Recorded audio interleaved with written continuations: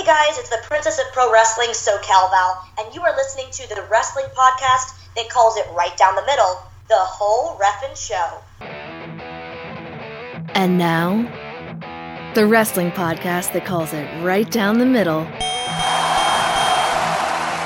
the whole reffin' show.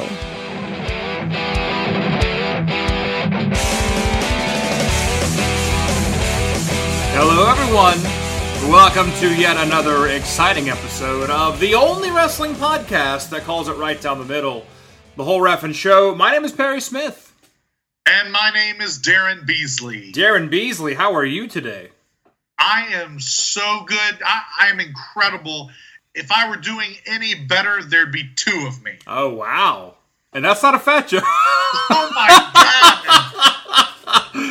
You say yourself I up hope our dear listeners do not think that I am constantly making fat jokes about myself. No. Only to be saved from them by you. Because when you're listening to the only wrestling podcast that calls it right down the middle, sometimes it seems that way. No, it's actually a throwback reference joke that Daryn and I have. So no, I'm making the joke to make the joke. The joke is not on Daryn, dear listeners. No, I love Daryn. He's my buddy. He's my co-host, my former roommate. So what can I say? You know what's funny is roommate is what we've been by far the least. You know, we really only lived together. Out of all these years, we only lived together for 6 months. We've been spiritual roommates for a lifetime, though. I'm not sure what that means. Spiritual roommates. Is that like Ghost Dad? Oh, no, you don't talk about Ghost Dad anymore, Daryn. Well, not ever since the incident. About ghosts? I mean, I know why we can't, but right. Really, can't we? Well, we never should have been able to anyway, regardless of Bill Cosby's sexual misconduct. Speaking of sad news, we actually have quite a bit of sad news on today's episode. Unfortunate passings of Nikolai Volkoff and Brian Grandmaster Sexay Lawler. We're going to talk about that. Also, Aleister Black suffered an injury recently at an NXT live show. Some of WWE's biggest stars' contracts are up for negotiations. So we're going to see what happens there with some of the big names, some pretty big names here that could possibly be like, you know what, I'm going somewhere else, because they would walk into a different federation and become champion overnight. Of course, if anyone left WWE and went to Impact, they would become Impact champion overnight. That's the way business is done at Impact. Yes, and his name is Austin Aries. Oh, yes. His name is Austin Aries. His name is Christian. His name is Rhino. His name is name anyone who left WWE and went to TNA. Sad but true. Speaking of Fed jumping, Daryn and I are going to talk about Mae Young Classic 2018. We've got about 28 or so competitors that we can name off. Finally, the list has actually grown pretty large. They're almost at the critical mass, which is 32, and they're looking to bring mostly new talent into this. Talking about 80% new faces. Not new to us. There's a couple of people that we love that are in this thing this year. Very much looking forward to it. Daryn, what are your thoughts? Yeah, it's a pretty cool list. I'm excited for us to break this down. But we've got all of this and more here on episode 95 of the whole reffin' show. Not to be confused with Windows 95. And, if you're still using a computer that's operating on Windows 95, then you probably were not able to download this podcast. So. Yeah, or turn your computer on. Windows 95 though, it's like Windows 95 and Windows 98 are the ones that are special to me. Oh man. Like Windows 95, what the whole push didn't have a Rolling Stones rollout. I think it was Start Me Up, maybe. Start Me Up? I mean, that makes sense, I guess, in the grand world of marketing. I can see that. I love that Windows eventually pulled they pulled a WWE in which they stopped going by year, basically, and it became whatever. It was Windows ME, and there's Windows XP, and it's just well, where do these fit in with 95, 98, 2000? It's craziness. Yeah, I hate when you have to memorize the order of these random adjectives or nouns. Right. It's like, that's not how you do it. No. And then there was Windows fleur-de-lis. And then... good stuff. Windows fleur-de-lis 2. Windows fleur-de-lis 2. A mixture of the two styles. Right. Like, we're gonna give it a gimmick, but then we're gonna reuse the gimmick, so then it's gonna have to have a number after all. Right. What are you doing? It'll be a sequel to a sequel, as they say. Not to be, which maybe Lethal Weapon 4 2. Hey. Lethal Weapon 4-2 still could happen and should happen, Daryn. But they did that. Final Fantasy. I'm about to say, don't get me started on Final Fantasy games that have sequels to sequels. So, I mean, there needs to be 10 sequels to Final Fantasy 7. Am I wrong, Daryn? Am I wrong? Oh, there should have never been another original story after Final Fantasy 7. That's where it should have cut off. Don't worry, there wasn't. Oh! Take that, software developers. Take that, Squaresoft. I really feel like every subsequent Final Fantasy should have been set in that particular universe, because that was pretty badass. That was pretty good. Well, Daryn, we got a lot to talk about on today's show, so let's go ahead and dive right into some of these headlines.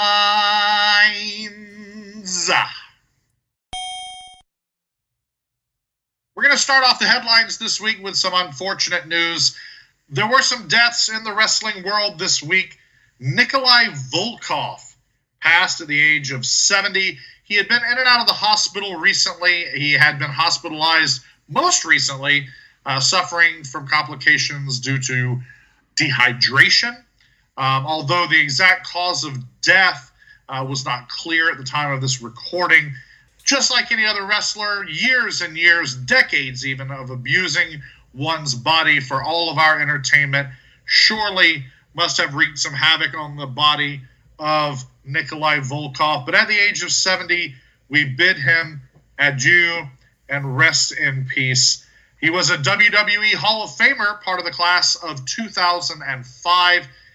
Nikolai Volkoff, most famous as a wrestling superstar in the WWF in the 1980s and into the early 1990s. Paired with the Iron Sheik, Nikolai Volkoff would come to the ring and sing the Soviet national anthem and wave a Soviet flag and stand there and be just defiant in the face of Hulk Hogan and Sergeant Slaughter and Hacksaw Jim Duggan's all-American flourishes. And it made him just the sort of perfect foil and heel during that all-American era. Nikolai Volkoff, love to hear you sing, love to see you wrestle, come out with your fur hat, and just be a gnarly Soviet Ruski that nobody liked.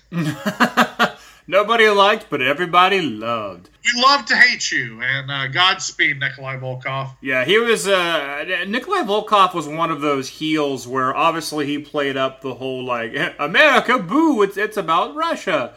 But he was kind of like a harmless heel. he doesn't know any better. He's a silly communist. Right. No, he's a cartoon character, depicting an old senile, not old, but a senile Russian, who came to America. I don't know, it's hard to explain Nikolai Volkoff, and I'm actually over explaining Nikolai Volkoff, but yeah. It's funny that you say old and you say senile though, because Nikolai Volkoff seemed like he was 70 years old when he was 35 years old. Yeah, he always seemed like an older guy. Why did he seem that old? Because if he was only 70 now. Only 70. He was only 35 then. That's crazy to think about.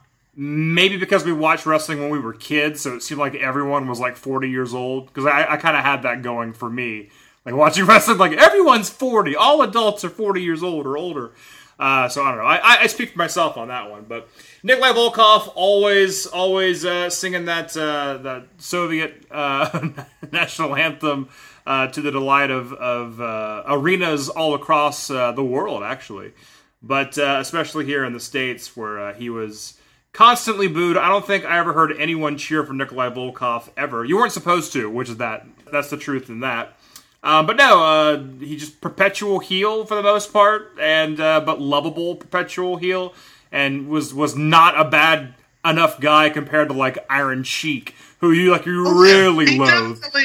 He definitely needed Iron Sheik standing next to him, literally saying, "America, Patui." Yeah, exactly. Yeah, the Nikolai Volkoff, the nicest heel there ever was. The whole reference show says, "Way to go."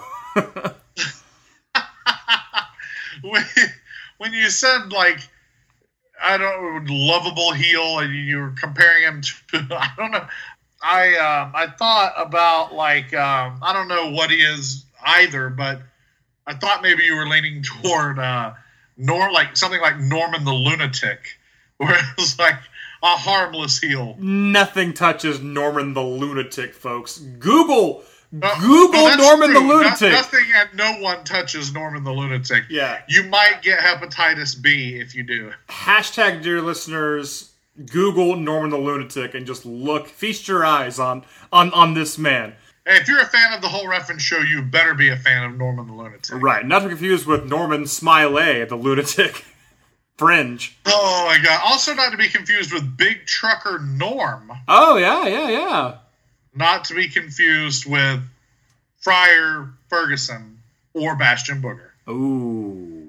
Those are all the same person, by the way. In case some of our listeners are not aware, those were all the same man. It was a man with 3 heads.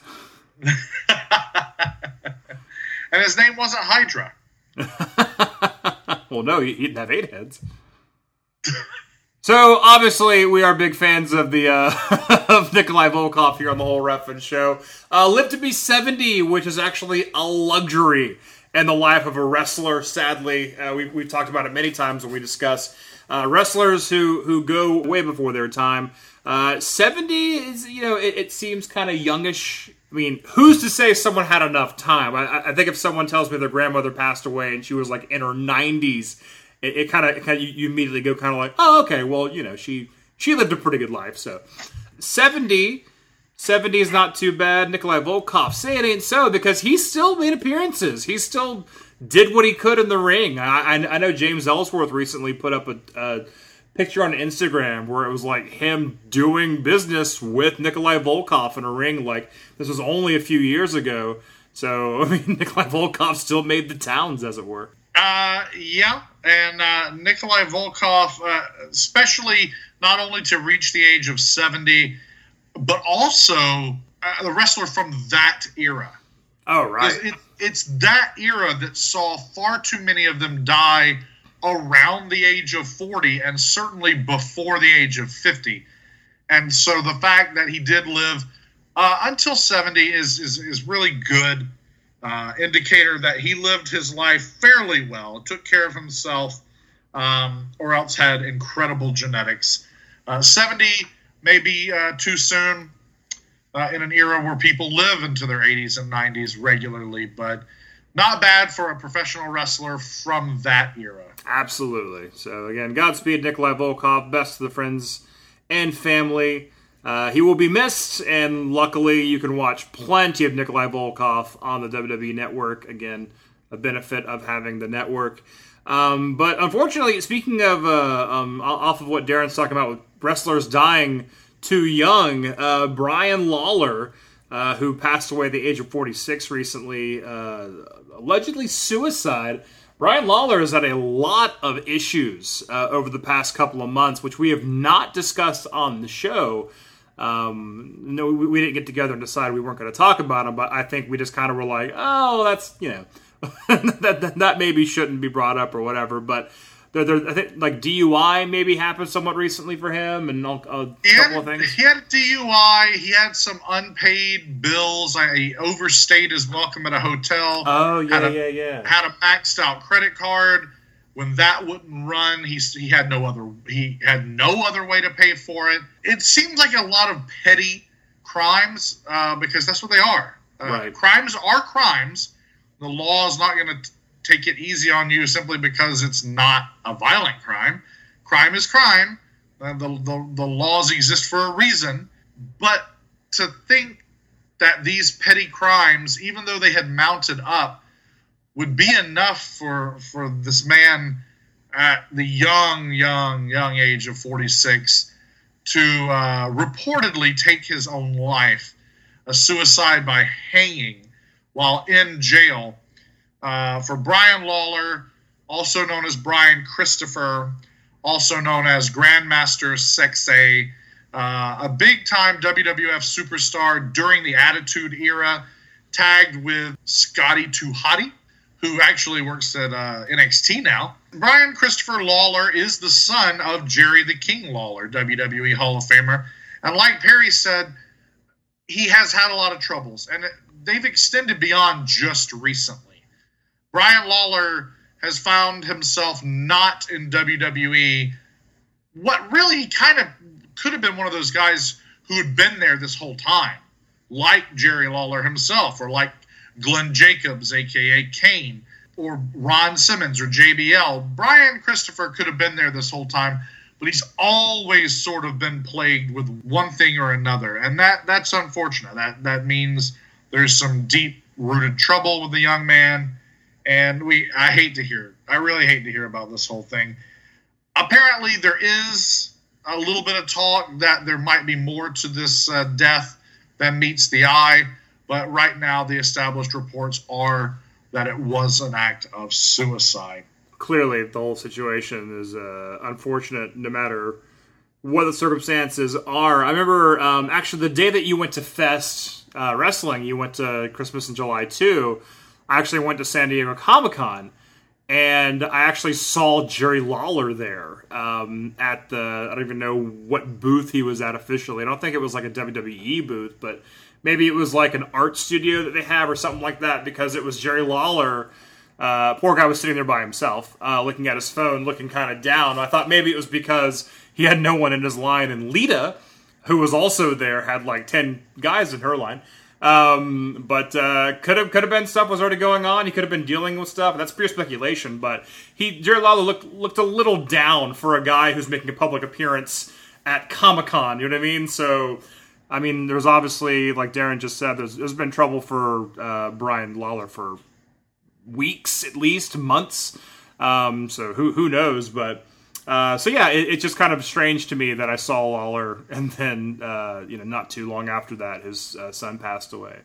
Strange and weird, and clearly Brian Lawler gone before his time at the age of 46, and that basically bounces right back into what we talked about earlier, which is if you are so lucky to hit even 70 years old when you are a wrestler, and Brian Lawler, unfortunately, another statistic of that.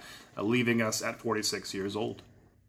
On a little lighter of a subject, it's certainly not the passing of an individual, but a bump in the road for former NXT champion Aleister Black while fighting current NXT champion Tommaso Ciampa, who defeated Aleister Black for that belt just last week on NXT television. The two were renewing their rivalry in a match at an NXT live event in Las Vegas. Reportedly, Ciampa drops Black on a railing, crotch first. That's really where the report ends. It states that led to an injury, and said injury is going to require surgery. What is being surgically repaired at this time is unknown. However, Aleister Black is still being advertised for the triple threat main event NXT championship match between himself, Ciampa, and Johnny Gargano at NXT TakeOver Brooklyn 4, which is only a few weeks away. So surgery and still wrestling in a few weeks is not something you hear very often. Really, it's not something you hear ever, which further brings into question, what's the injury? There's a whole lot in that whole crotch area, Daryn, that could be injured, right? I don't want to bring up the ghosts of Hector Garza past. Hector Garza was not alone. Sean Waltman suffered a similar fate at one time. X-Pac also suffered the same fate, unfortunately. But I imagine if you were to suffer a potential tear, puncture, or contusion to the scrotum. The scrotal region, yes. Okay. That might be ready to return to action in 3 weeks.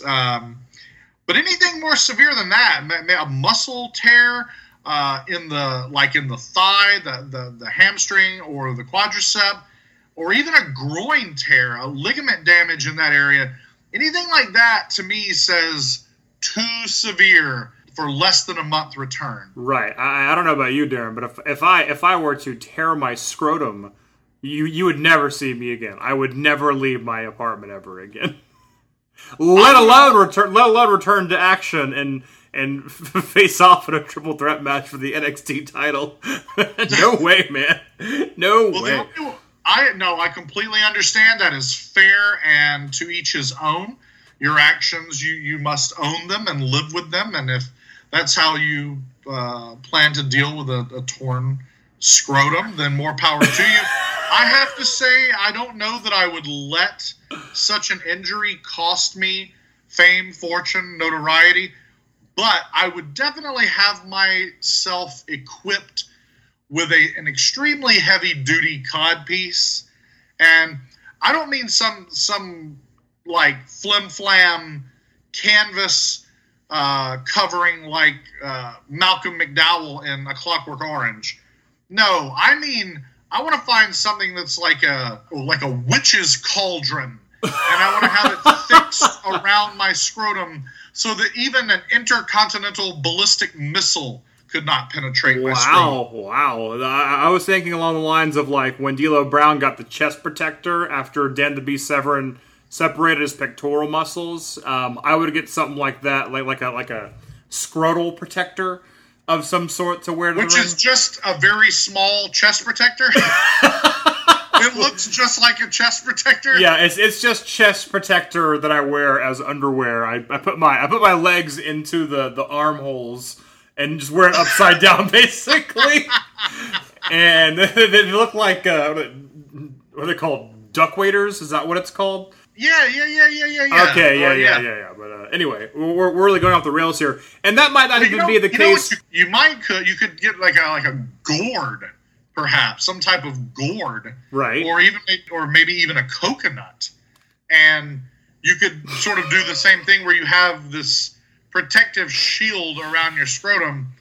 Of course, then I think you're left with an island gimmick, some sort of. So Coda Reeves could really capitalize on this whole idea, but hopefully you are an Islander if this situation occurs. Aleister Black, I don't think he's going to convince anyone that he's from the South Pacific. He would need some new tattoos, that's for sure. But again, we're not even sure exactly what the nature of the injury is for Aleister Black, but we just wanted a chance to bring up the fact that Hector Garza once tore his scrotum while competing, which is nothing to laugh about. No, it's not. That's why we're not laughing. And that's why we're not laughing. I'm not laughing. Okay, no, not at all. And Hector Garza, who also has gone on to reap his great reward and in the afterlife. I forgot. I forgot. He passed on. I know. Now I feel worse. Thanks, Darren. Hey, you brought him up, man. You brought him up. Aleister Black, he did. He's the one. Well, don't get me started on the fact that I don't like that Ciampa beat Aleister Black on NXT television, which means it was pre-taped, and the word got out long before the episode hit the airwaves, and Aleister Black's kind of now a footnote in the battle between Gargano and Ciampa, and NXT's basically done with them at this point. Don't get me started on all that, Darren. But, Aleister Black, we wish you well, and we hope to see you at TakeOver. When you talk about that, though, actually, when you mention Aleister Black and you not liking that, and how is Aleister Black going to be remembered? How is his NXT title reign going to be remembered? But, it certainly lays the groundwork for you and I to discuss exactly what is possible. That's the whole point of this podcast. Wrestle News, yes, and Wrestle Views. How do we feel about what we're seeing in the wrestling world? And Aleister Black, if he were truly disgruntled with this, he could take his ball and go home. Don't re-sign with the WWE. And that brings us directly to our next bit of news. Brock Lesnar, Daniel Bryan, Rey Mysterio. Who's in the WWE? Who's going to be in the WWE? And who is walking away? Let's start with Brock Lesnar. As it stands here, 3 weeks away from SummerSlam, Brock Lesnar is set to defend his WWE Universal title against Roman Reigns at that SummerSlam, back in the Barclays Center, back in the borough of Brooklyn in New York City, capital of Earth, if you will.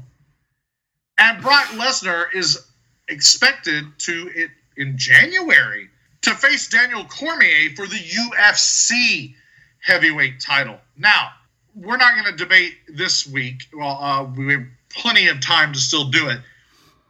Is this match appropriate? Do you take the Universal belt off Brock? What does that do for his UFC credibility? Do you keep it on Brock? What does that do for his UFC credibility? What does his UFC credibility have to do with the WWE? Do you want Brock to leave the belt in WWE when he goes into the octagon? Do you want it to end up on Roman Reigns? There's a whole lot of questions here. What does Brock want for himself? We know, one, contractually, he has a lot of creative control, but two, we also know he doesn't really care. Brock Lesnar's creative control is very different than The Rock's creative control or Hulk Hogan's infamous creative control. Brock Lesnar really kind of just does whatever is asked of him in the WWE. I know that on television now they've made it where his character, quote unquote, doesn't respect the WWE universe or the WWE office or Vince McMahon or the history of the company.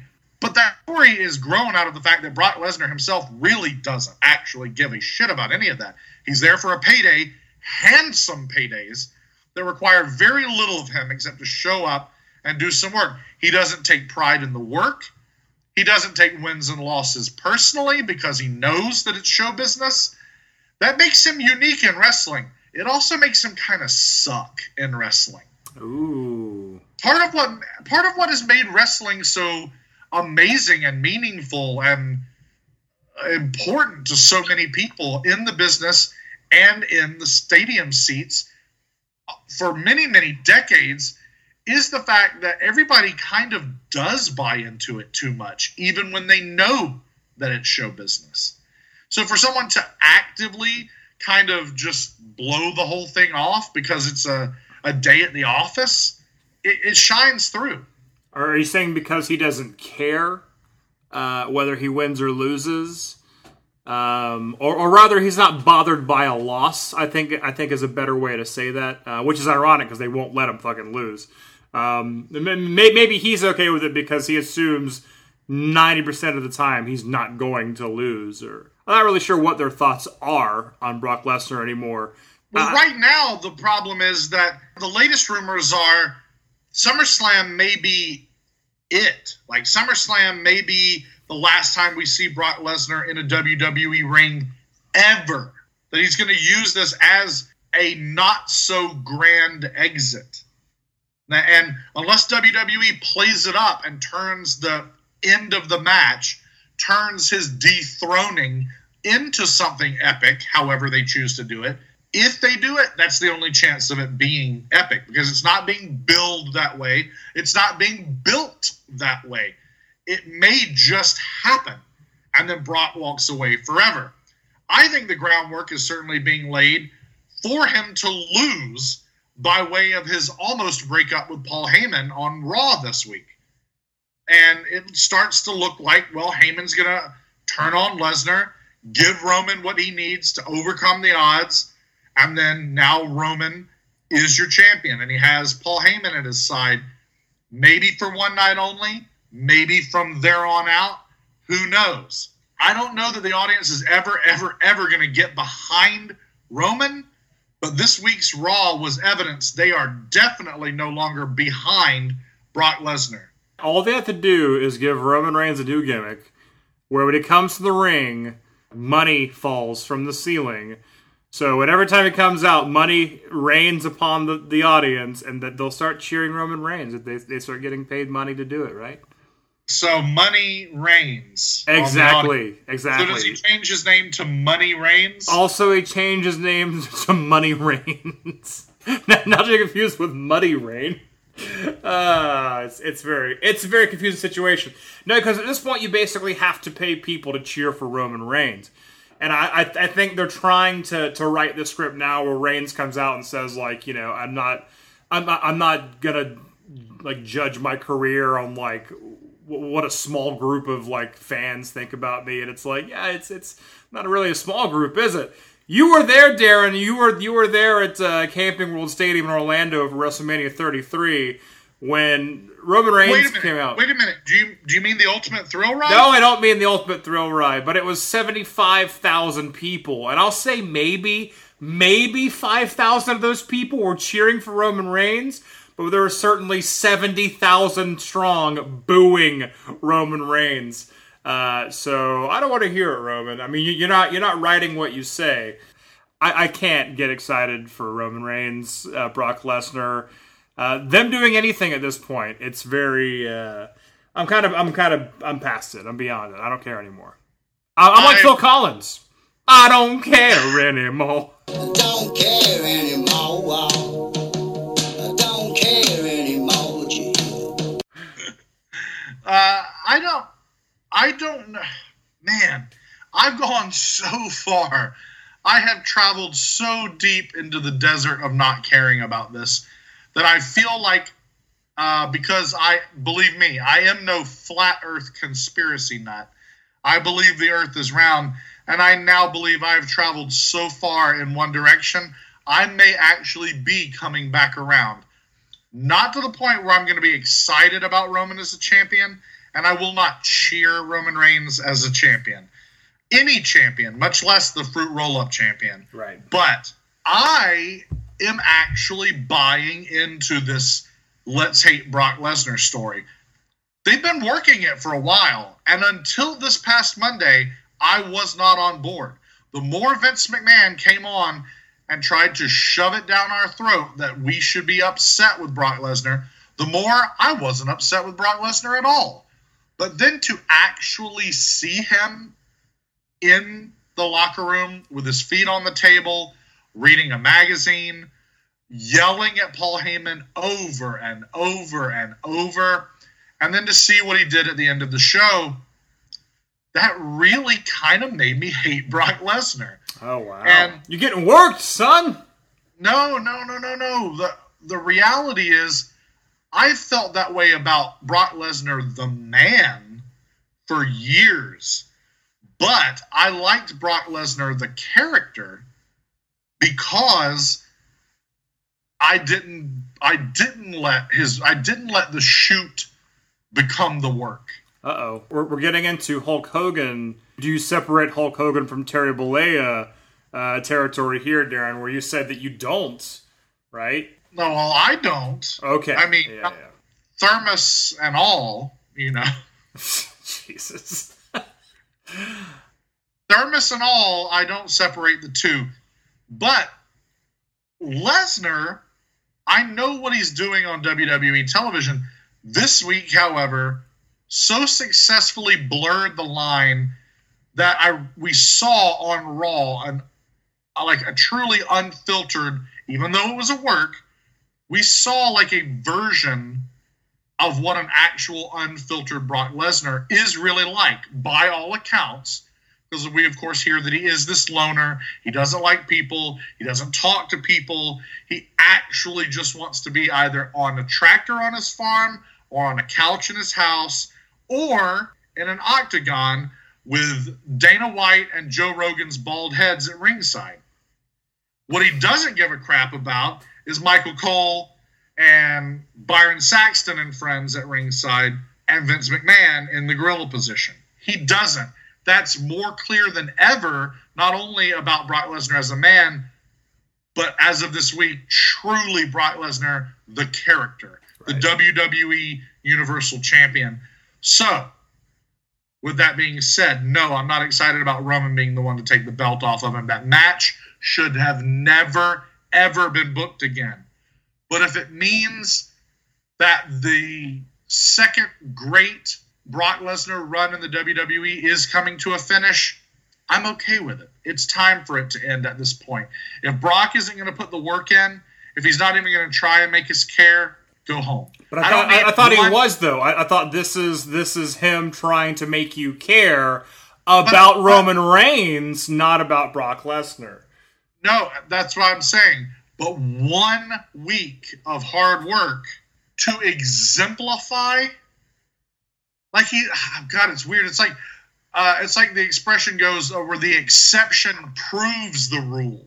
The 1 week where he does the hard work, it's in an effort to show you he's not willing to do the hard work. Right.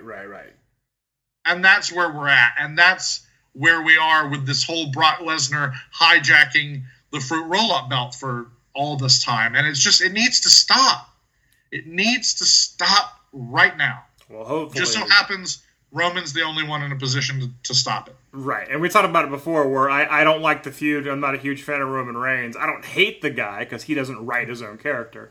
He doesn't put himself in matches that don't mean anything because he just loses the match. But if he gets the belt, at least the belt comes back and things make a lot more sense on Raw. So Lesnar obviously can get whatever he wants I don't think he really wants to be involved in WWE anymore. And if Vince were smart, he would let him not be involved anymore and stop giving him way too much money, way too much control, and yada, yada, yada. But some other folks you talked about also, Daniel Bryan. I know Daniel Bryan should not be, I won't say he's unhappy, but I feel like he should be unhappy that he's been back. Daniel Bryan's been back. That's a big deal. I don't think we got the full, oh my God, he's back, because you saw his face every week on television. All of a sudden, he's just wrestling, and you realize, oh yeah, Daniel Bryan's wrestling again. I forgot that. So let's put him in a feud with Big Cass.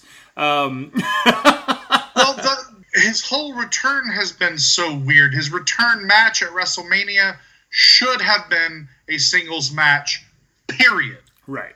The fact that he was in a tag match in his return match, then he was in a feud with Big Cass, then they fired Big Cass, then he's back tag teaming with Kane. What? Yeah. It robbed us, and I think you're absolutely right. Seeing him as the GM of SmackDown every week, it took away a little bit of the specialness of a Daniel Bryan return. That being said, I find it odd that the reports are that Daniel Bryan is complaining about working too much. This is the same Daniel Bryan who has repeatedly said over the last 3 years, all he wanted to do was wrestle. All he ever wanted to do was wrestle. He would never be happy again unless he was wrestling. Love or hate the booking, you're getting to wrestle, Bryan. You're getting to wrestle every week. But apparently he only wants to wrestle a maximum of 100 matches a year. 100 matches a year essentially precludes Daniel Bryan from ever working live events. He's essentially going to work Raw or SmackDown, pay-per-views, and that's about it. I don't know that a lot of people would be very happy with that. But Daniel Bryan, it seems like they've been very, very protective of the whole idea of Daniel Bryan. And I've never been able to figure out exactly what it is. Is it that first generation of indie darlings, and by indie darlings, I mean the fans, that Vince and company want to hold on to? We hooked them so long ago, let's make sure we don't lose that bunch. Or is it the connection to the Bella twins? They don't want to disrupt Total Bellas, Total Divas, the cash cow that is the Bella product. Or do they not want Daniel Bryan going out and becoming world champion anywhere he goes outside of WWE? It's probably a little bit of all of those things. But I think it's odd, like I said, for Daniel himself to have begged and pleaded and trained and visited doctors and did everything in his power to get back in the ring. And now he wants to step back a little bit already. And it's only been 4 months, 3 months. Right. You know, what do you think it's all about?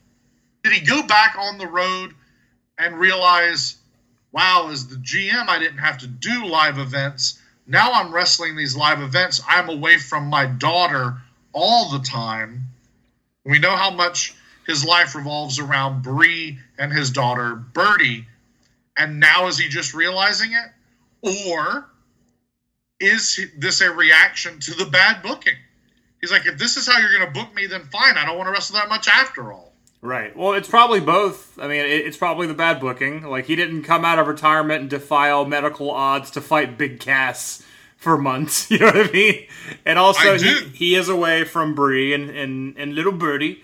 And a little Birdie once told me that... forget it. Anyway, so I think it's just dissatisfaction with the product. I think he's like, oh, I could be in New Japan right now, fighting Kenny Omega. Would be so cool. There's that. But also, I mean, he spent a lot of time on the road, as we just said, as the GM of SmackDown Live. So, I mean, it's not like he was at home this whole time and now he's wrestling again all of a sudden. Like, he was already in the WWE machine doing the SmackDown Live shows and the pay-per-views for the most part. So I don't know. You'd have to ask him exactly what the issues are. But I think it is a mix of just like people he doesn't really want to wrestle, or he's not setting the artist free with the people that he's wrestling. And I can totally see that. But also he wants to be at home with old Brie Bella and the kids. So I get that. But I mean, he can go wherever he wants, right? I mean, he can do whatever he wants. He could just be like, yeah, I've got enough money. I'm going to head out. But if they can't use his name on Total Bellas anymore, it's going to be kind of weird. Like, my husband, yeah, and my husband said, and my husband has Birdie, and my husband, but my husband, you know what I mean? Instead of saying his name. Oh, yeah, that would be very strange. WWE seems confident that they're going to re-sign him, and I feel they'll probably re-sign him. But it seems interesting that every time contract negotiations come around for Daniel Bryan, especially since his believed retirement after WrestleMania 31, I think he uses it as some leverage. I don't think it's a false leverage. I think he really does consider trying to find greener pastures. I just don't know at this point what's going to satisfy him. So he'll probably re-sign.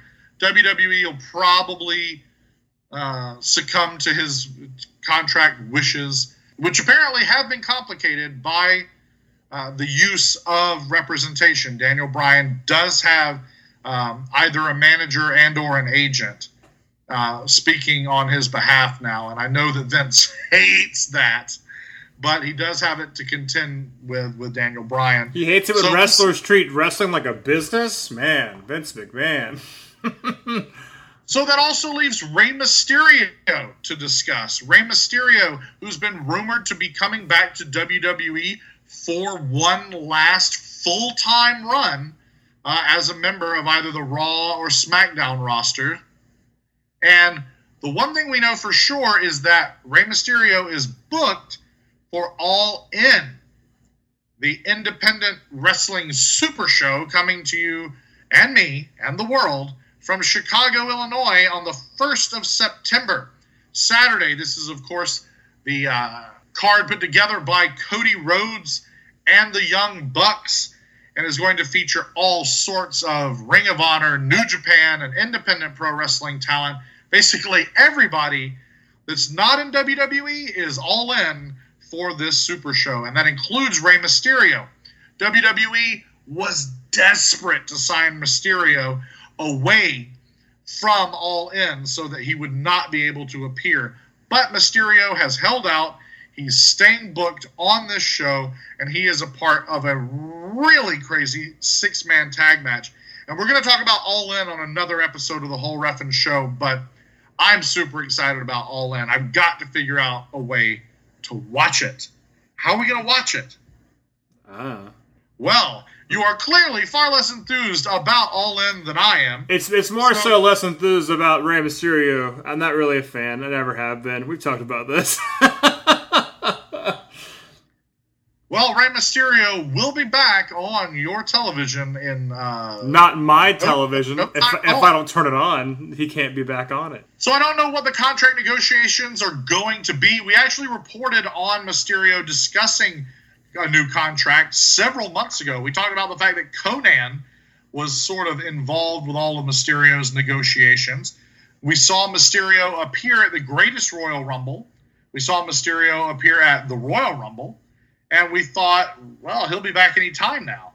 But he didn't come back, but now apparently he is coming back. But not before he is all in. But it would be kind of odd for Rey Mysterio to come back because you wouldn't put him on 205 Live because he's just too big of a name. So now you have this definite cruiserweight on your main roster. So it's kind of like, where does Rey Mysterio fit in the grand scheme of things? It is very, very, very, very weird. I knows it. So that's an odd. I will say that is an odd conversation there. They're not going to bring him back and spend a great deal of money to do so just to put him on 205 Live. Although it would help ratings on 205 Live a little bit. So yeah, we'll see what the future holds for all these people. I mean, odds are Lesnar is going to go. I feel like Daniel Bryan and Rey Mysterio will be around for a while. So anyway, only one way to find out, and that is to find out when the announcements are made. We'll keep you posted, folks. And speaking of announcements, we actually have some announcements for the Mae Young Classic 2018 edition, the second annual Mae Young Classic. Quite a few competitors have now officially been named. We wanted to wait until there was a good amount of people to discuss. And we're obviously going to talk a lot more about the Mae Young Classic as it happens. We'll do a full review of it as we did for last year's Mae Young Classic. But we have a pretty big list of combatants here. A lot of familiar faces. A couple of Fest ladies. So that's really cool for us. Daryn, who are the participants? From the United States, we have Ariel Monroe, Ashley Rain, and Deonna Purrazzo. Ariel Monroe, of course, we know from Fest, know and love from Fest. Ashley Rain, who is, of course, Madison Rain, former TNA Knockout, and Deonna Purrazzo, former TNA Knockout, former NXT competitor, and, of course, the significant other of Ring of Honor and New Japan superstar, Bullet Club member, the villain Marty Scurll. Deonna Purrazzo, she was all in, but now she's all in the Mae Young Classic. From Japan, Hiroyo Matsumoto and Io Shirai are joining the Mae Young Classic. Isla Dawn, representing Scotland, will be in the Mae Young Classic. Isla Dawn, who we saw at the NXT UK Championship Tournament Special recently. Jessie Elaban, representing the United States. Jenny from England. Casey Catanzaro, representing the United States, as well as Caitlyn, representing the United States. Caitlyn, former WWE Divas champion, bodybuilder extraordinaire, a.k.a. Celeste Bonin. That is Caitlyn herself. Now, representing both China and the United States, I'm not sure how that works, but you have Karen Q, representing the great subcontinent of India, returning to the Mae Young Classic for the second year. Kavita Devi, representing Portugal. Killer Kelly, who we saw at the NXT UK special. Killer Kelly, thanks. Killer Kelly liked some of our pictures on Instagram. Hey, all right. Friend of the show. Honorary friend of the show. Representing the United States is Lacey Lane. Perry and I and all of the Fest family have been lucky enough to see Lacey Lane in action at Fest Wrestling. Also from Japan, Miko Satomura. Mercedes Martinez returns for the second year in a row, representing the United States and bringing her particularly brutal blend of MMA-style professional wrestling back to the Mae Young Classic. Mia Yim, representing South Korea. Mia Yim, who was in Mae Young Classic last year. One of the few to return, yeah. Yeah. Also a former TNA Knockout, Wrestle Circus star, and otherwise independent standout. All those things belong to Mia Yim. Canadian Nicole Matthews joins the fray this year for the Mae Young Classic 2. And then Priscilla Kelly, representing the United States, representing Atlanta Wrestling Entertainment, representing Fest Wrestling, representing a slew of the hottest indies in the Southeast, the Midwest, and beyond. Priscilla Kelly bringing some gothic stylings to Full Sail University in the Mae Young Classic. I'm wondering what kind of Priscilla Kelly we'll get. I mean, Priscilla Kelly is she's very PG-13 with her presentation. She's going to have to really tone it down for an NXT audience. I'd really like to see, briefly we saw like the skeleton bodysuit and like face paint. Oh, yeah. I really liked that. That was pretty interesting. And I don't know if that was just Halloween themed or what, but I dug that version. I think that's what she sleeps in. She's a dark lady. She's a dark lady. She sleeps in a coffin, probably. I can imagine that. If we learned anything from Interview with the Vampire, that is strict vampire lore. Right. They're not just kidding around. You have to sleep in a coffin. I mean, I learned a lot of things from Interview with the Vampire, but, if we learned anything, it was that. Right, but the rules are very bendable. Like it's like a California king coffin. So there's plenty of room to move around. That's true. And they never said you had to shut the lid also. So you can just keep the lid open all the time. And I think the rules are kind of different for each one of them. I know that the Vampire Lestat mentioned that the gifts that each vampire has differ, but I think some of the rules differ as well. Like, why did Kirsten Dunst's hair curl? It wasn't curly in her human life. I don't remember Brad Pitt's character Louie's hair curling, so why did her hair curl? Because that was one of her vampire gifts. You just said so yourself. Oh, that's a weird gift. So she's like that character from Peanuts with naturally curly hair. Yes. All right, back to the brackets. Reina Gonzalez, representing the United States, makes her return to the Mae Young Classic, as does Rhea Ripley, the Aussie. Oi, oi, oi. And Taynara Conti, representing Brazil. Now, why didn't Tay Conti stay with the Undisputed Era? Yeah, that was so short-lived. We talked about that when it happened. Like, I think Undisputed Era needs a woman in the stable. And they would have made a lot more sense when they fought Sanity, too, because it would have given Nikki Cross something to do. But no, that just didn't stick for whatever reason. And it still could. Undisputed Era is there. Undisputed Era is hot.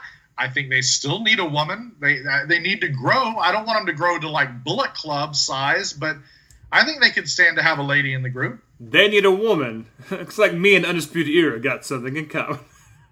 Oh. No. I'm so lonely. Tegan Knox, representing the small part of the United Kingdom known as Wales. Tegan Knox, also known as Tegan Knox, the Decepticon from Transformers. I had to say it once. Okay.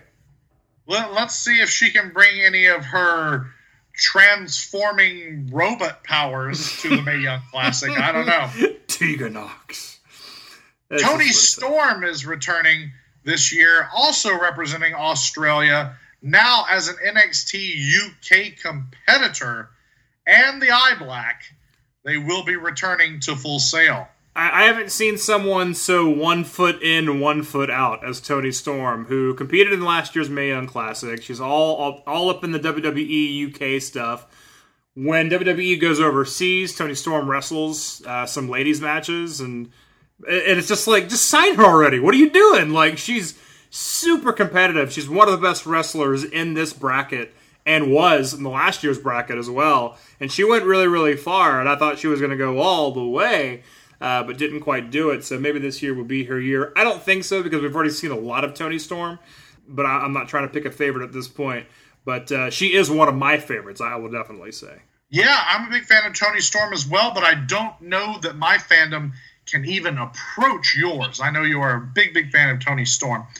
Vanessa Craven will have the opportunity to gain a couple of big fans out of us, as she represents Canada here in the Mae Young Classic. Xia Brookside, the 19-year-old daughter of NXT trainer Robbie Brookside. She is representing her home country of England here in this tournament. That's right, Rhea Ripley. Move over. Step aside. All they talked about was how Rhea Ripley was 21 years old last year. Now she's an old 22. She's yesterday's news, but now with Xia Brookside being a 19-year-old competing, same age Tyler Bate was when he won the WWE UK title, the inaugural UK champion.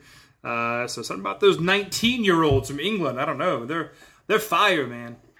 Yeah, I mean, Vince McMahon did the same thing when he hired Paige. Like, when she was 18, I think. And, like, they actually courted her when she was, like, 16. And they were like, yeah, let her get to be at least 18. But, hell, she was like a grizzled vet by the time she was on the main roster and 20 years old. Yeah, they're so impatient in England. They start wrestling school at, like, 5 years old. They really do. They really do. And, like, not only that, but like they learn how to wrestle in like a boxing gym. It's frightening. Right. I do not want to learn how to compete in any combat sport in the United Kingdom because it looks like a hard, bad time.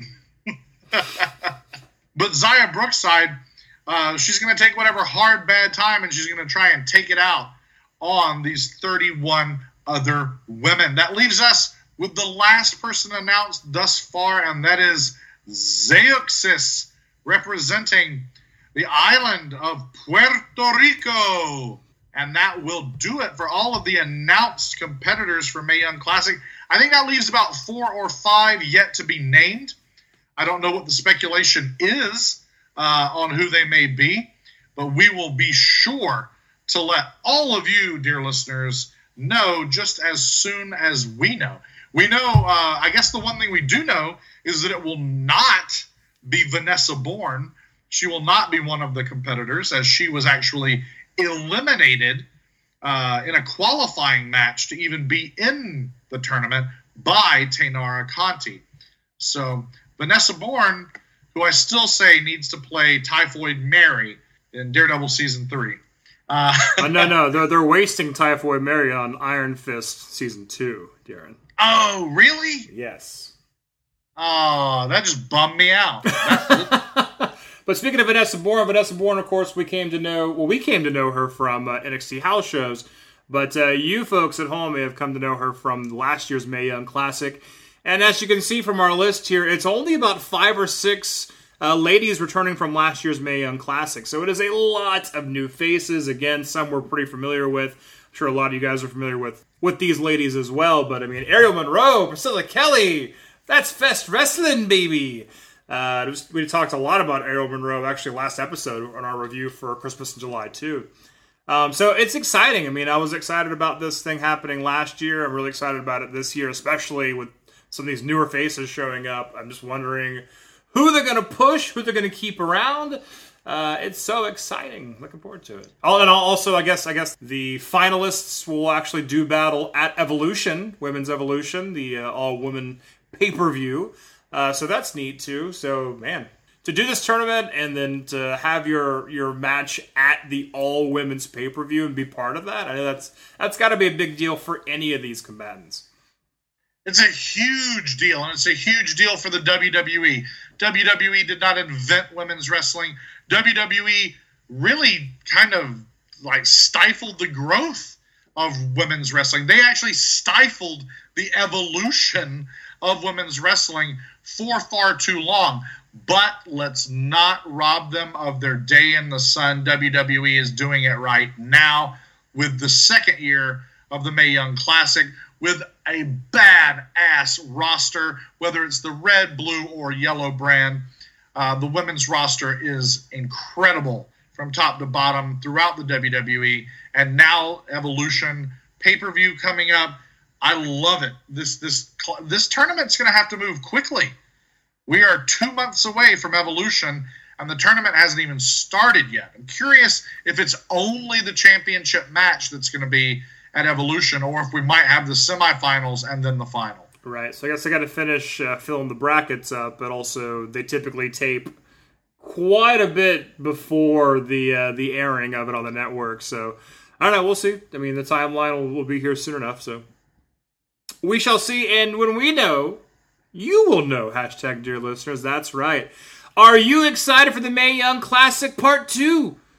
Are you excited for SummerSlam? Are you excited to see Brock Lesnar fight Roman Reigns again? You better not be. You better not be. If you are, you can keep that to yourself. Let us know, folks. And there's a lot of ways you can do that. Find us on Twitter at Ref and Show Podcast, REFNSHOW, PODCAST. Find us on Facebook, like and share. We would appreciate it. Send us a Gmail if you want to tell us a whole bunch of words and sentences and punctuation. I don't know. Do that. The whole Ref and Show at gmail.com. THEWHOLE REFNSHOW @gmail.com. Or we're your tried and true, rough and ready, friendly faces on Instagram. All you have to do is look up the whole Ref and Show on Instagram. There we are. Look at the pictures and like them.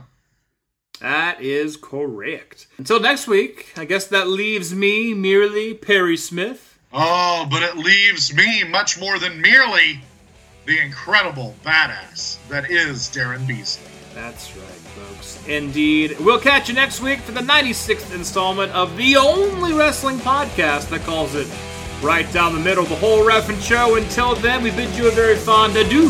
Bye-bye!